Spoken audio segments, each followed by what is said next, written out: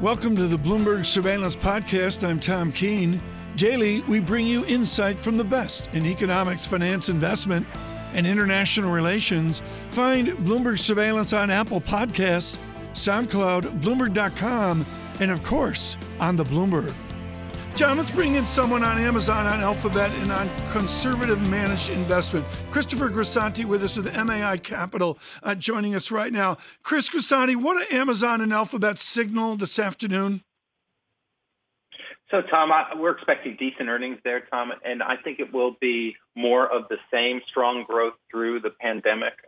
Great companies to own when times are tough, but also great companies to own as the economy recovers. So, the spotlight is on GameStop, but the action, the sizzles on GameStop, the stake is Amazon and Google and Facebook, et cetera. One of the ways you go higher are selected walls of worry. Measure the walls of worry right now. Is there enough gloom out there, Chris, where you got major enthusiasm about a leg up?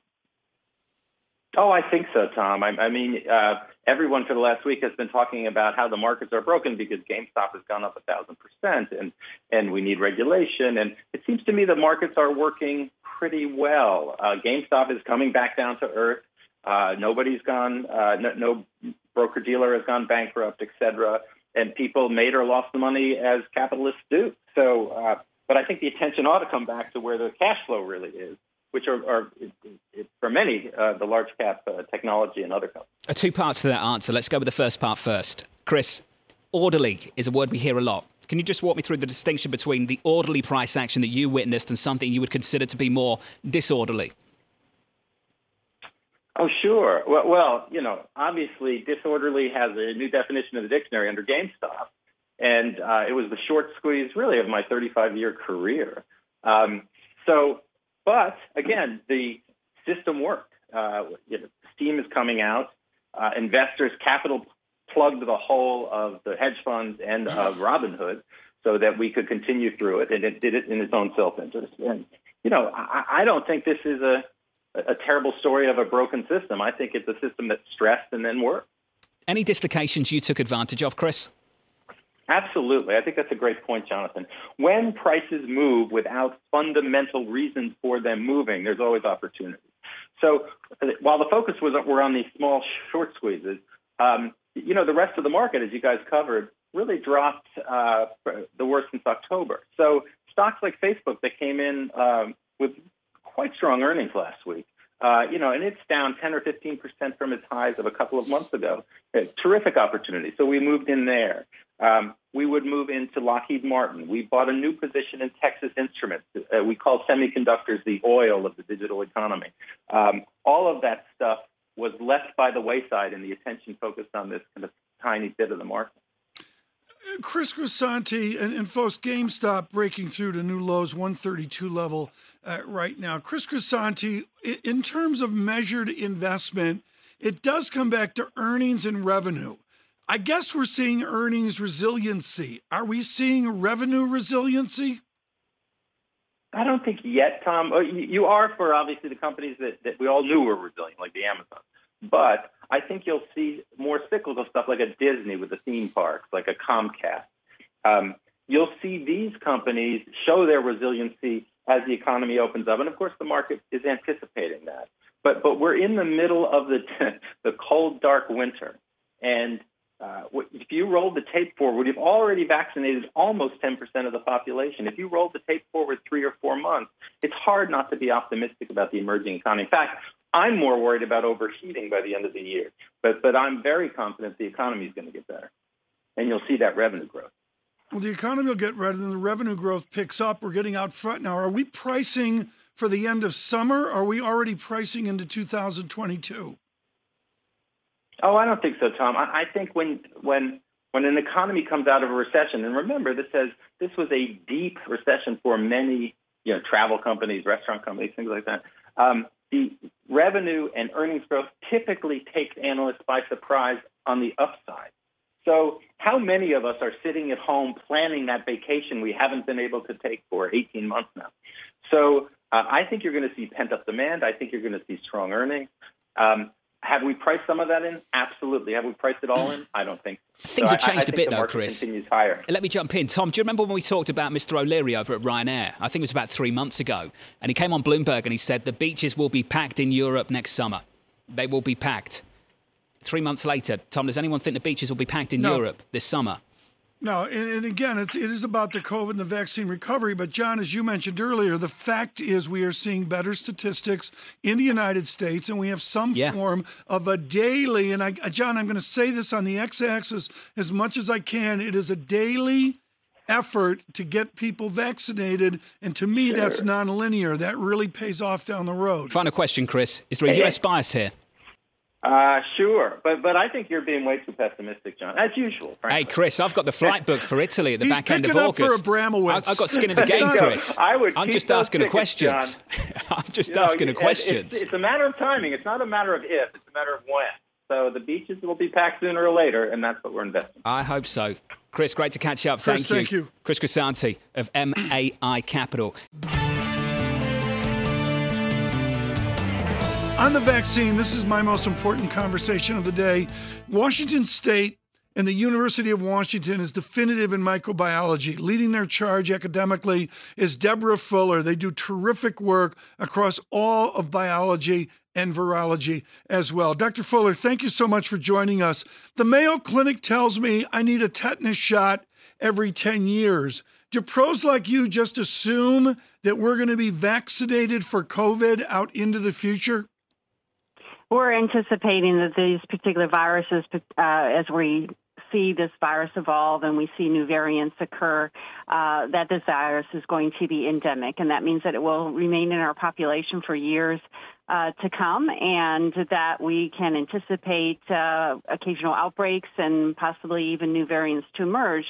But we do have the weapon to fight that, and that is with vaccines, just like you mentioned with tetanus. That's every 10 years. We've studied that particular pathogen, and we know that's how often you need to get revaccinated to sustain your immunity. We're going to be studying that for SARS-CoV-2, and it could be just like influenza, where you have to get an annual vaccination to sustain your immunity. Do you assume that this COVID vaccination is specific to this 2020 bug, or can it be used on other COVID viruses forward? That's a great question. We are studying that right now in terms of particularly with the development of vaccines and trying to design new vaccines that will eventually protect not against just this 2020 SARS-CoV-2, but could we actually design vaccines against future variants that we haven't even seen yet? And the way we do that is we try to focus immune responses against parts of the virus that will not undergo viral evolution. They just can't, otherwise it would actually result in loss of fitness of the virus itself. So that's a futuristic study, a futuristic vaccine down the line. In the meantime, tweaking viruses and updating them to keep pace of emerging variants is a common practice, one that we know works, certainly for other pathogens, and we anticipate it should work for this one too. Deborah, it's the question of the moment. I keep going back to it. Vaccine nationalism. Can you just comment on it, how worried you are about it? Vaccine nationalism. Define that for me. Please. Absolutely. Sure. So Europe right now does not want to export some of the vaccines. The UK is far more concerned about vaccinating its population beyond just the at-risk in society to try and get the whole population towards what some people would consider herd immunity at the expense of not making sure that the developing world also has access to the vaccine, and therefore we could have a proliferation of the mutations that we've seen already in places like Brazil, South Africa and the UK, and it would stop us from being able to reopen the economy. Is that okay?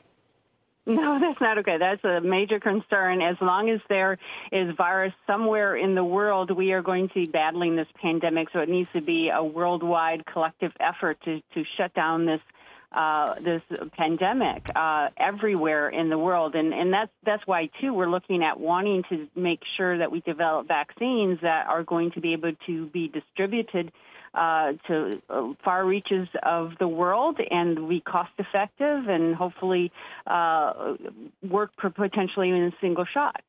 Deborah, thank you. Appreciate your time this morning. Thank you very much. Deborah Fuller, University of Washington School of Medicine microbiology professor on some of the key issues right now.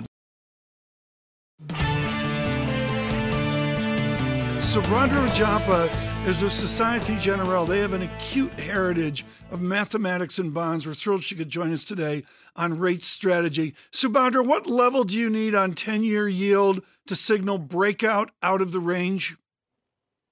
For me, that level is 120 in tens. I think that 10 years are going to struggle to get past 120 until we see clear signs of return to normalcy, more vaccine deployment. So really the struggle is going to be trying to get past 120.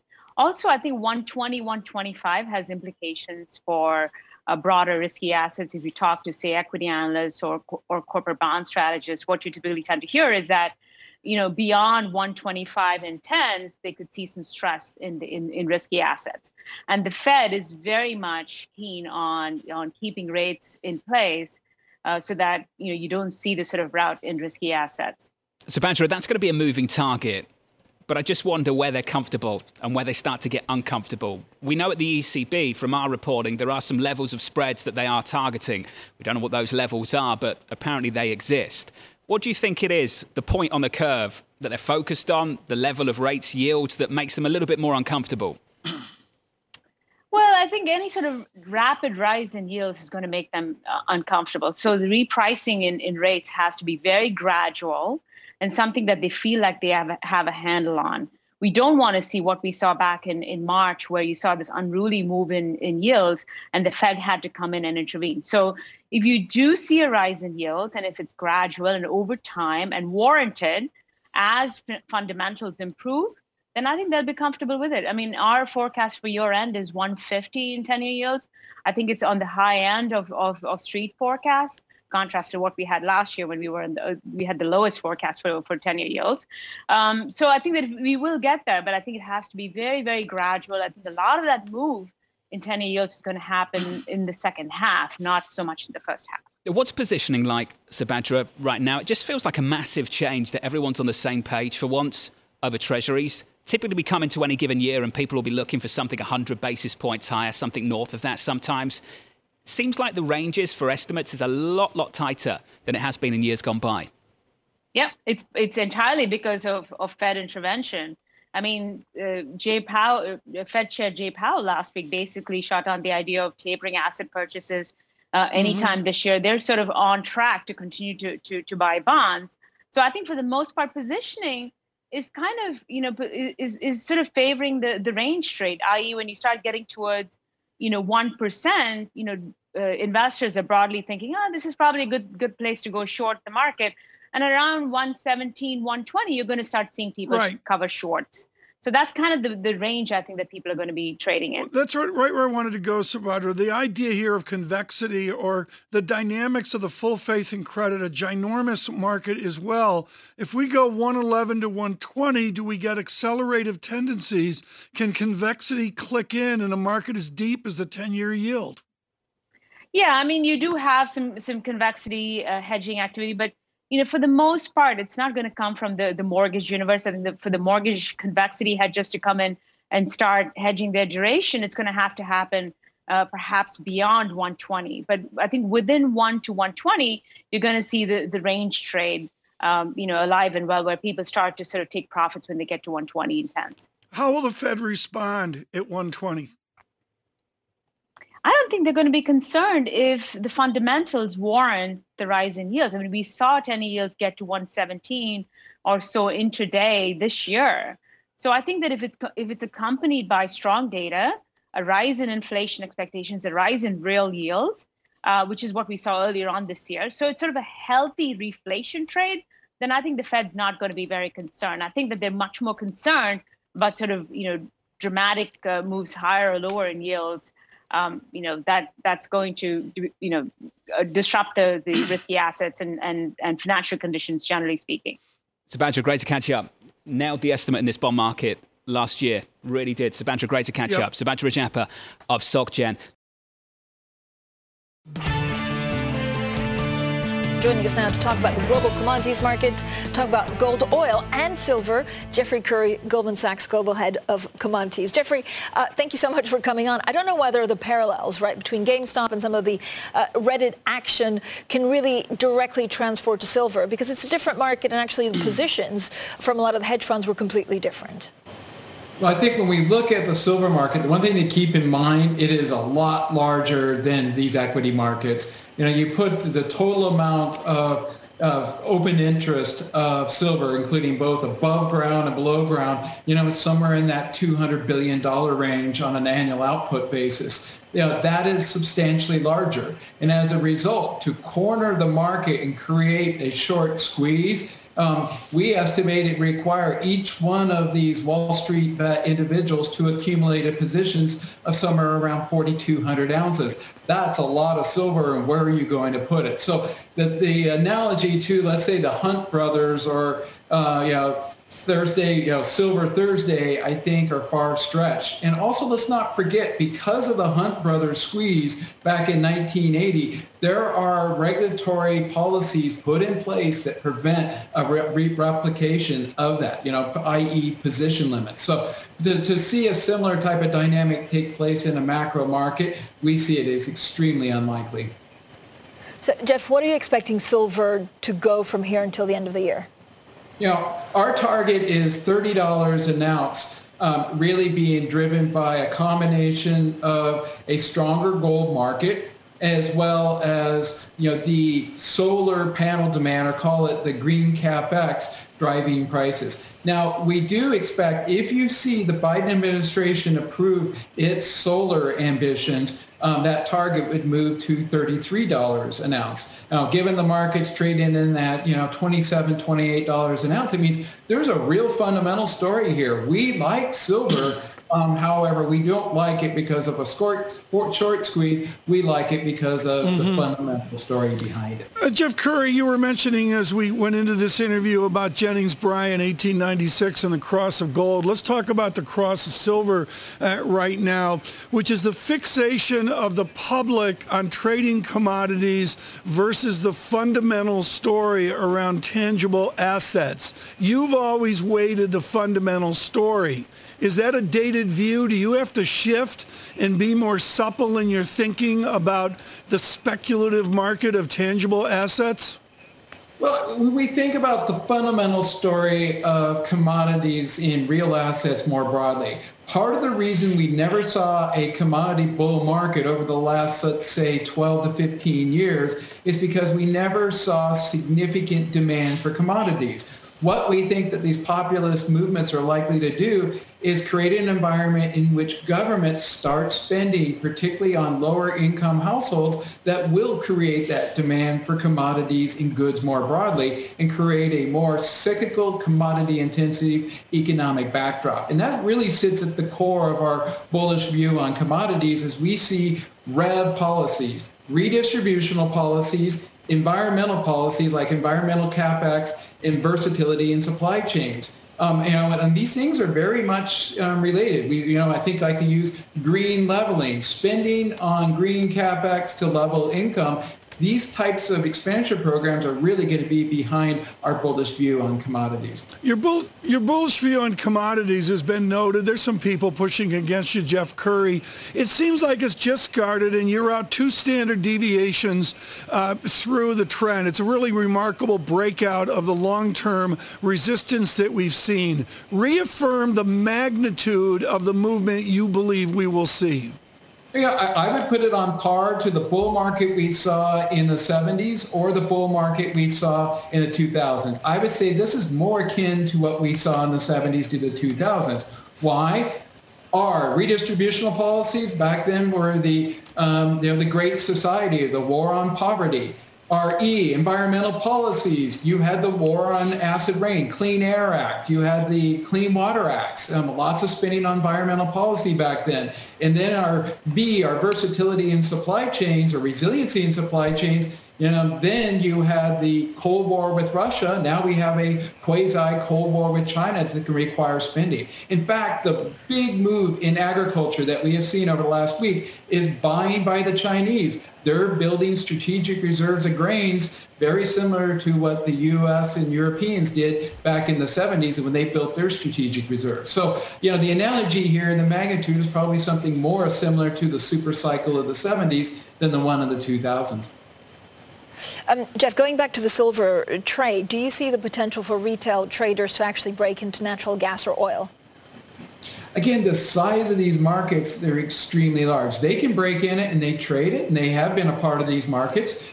You have the ETFs in natural gas. You have the ETFs in oil, which are very large. And you do see an active presence of retail participation in those markets. However, I think what is different about this is the idea that they could drive these markets and push them. And they did drive and push silver yesterday. But when you start to get to markets like oil and natural gas, the liquidity is substantially larger and it becomes that much more difficult to do. So there's a question here, participation. Yes, they are participating. Yes, they are a part of these markets. But to be the marginal driver of these markets like they were in silver yesterday is, a much larger question mark. Jeffrey, is there an instrument, though, that if that's what they decided to do, would they play it through ETFs, or is there an instrument that would make it easier of access? The ETF is the easiest access. Now, one thing I want to point out that makes oil radically different than silver or gold, the ETF in silver and gold is physically backed. In fact, that short that the retail investors were focused on in the COMEX market is the hedging of that physical position in the ETF. The ETF in natural gas and oil is nothing other than a rolling front month GSCI style contract. It is a paper position. It's not a physical position. To understand why, I like to make this simple example. You can take all of the ETF physical position in gold and put it in your office. It may break the floor. It's so heavy as it would fall through. However, you can fit it in its office. And then let's think about this. The ETF position in oil, if you were to hold it in a physical position, it would require something like 70 or 90 VLCCs. Now imagine in your head parking 90 VLCCs in the East River in New York or the Thames here in London. It would be pretty difficult.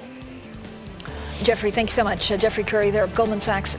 Thanks for listening to the Bloomberg Surveillance Podcast. Subscribe and listen to interviews on Apple Podcasts, SoundCloud, or whichever podcast platform you prefer. I'm on Twitter at Tom Keene. Before the podcast, you can always catch us worldwide on Bloomberg Radio.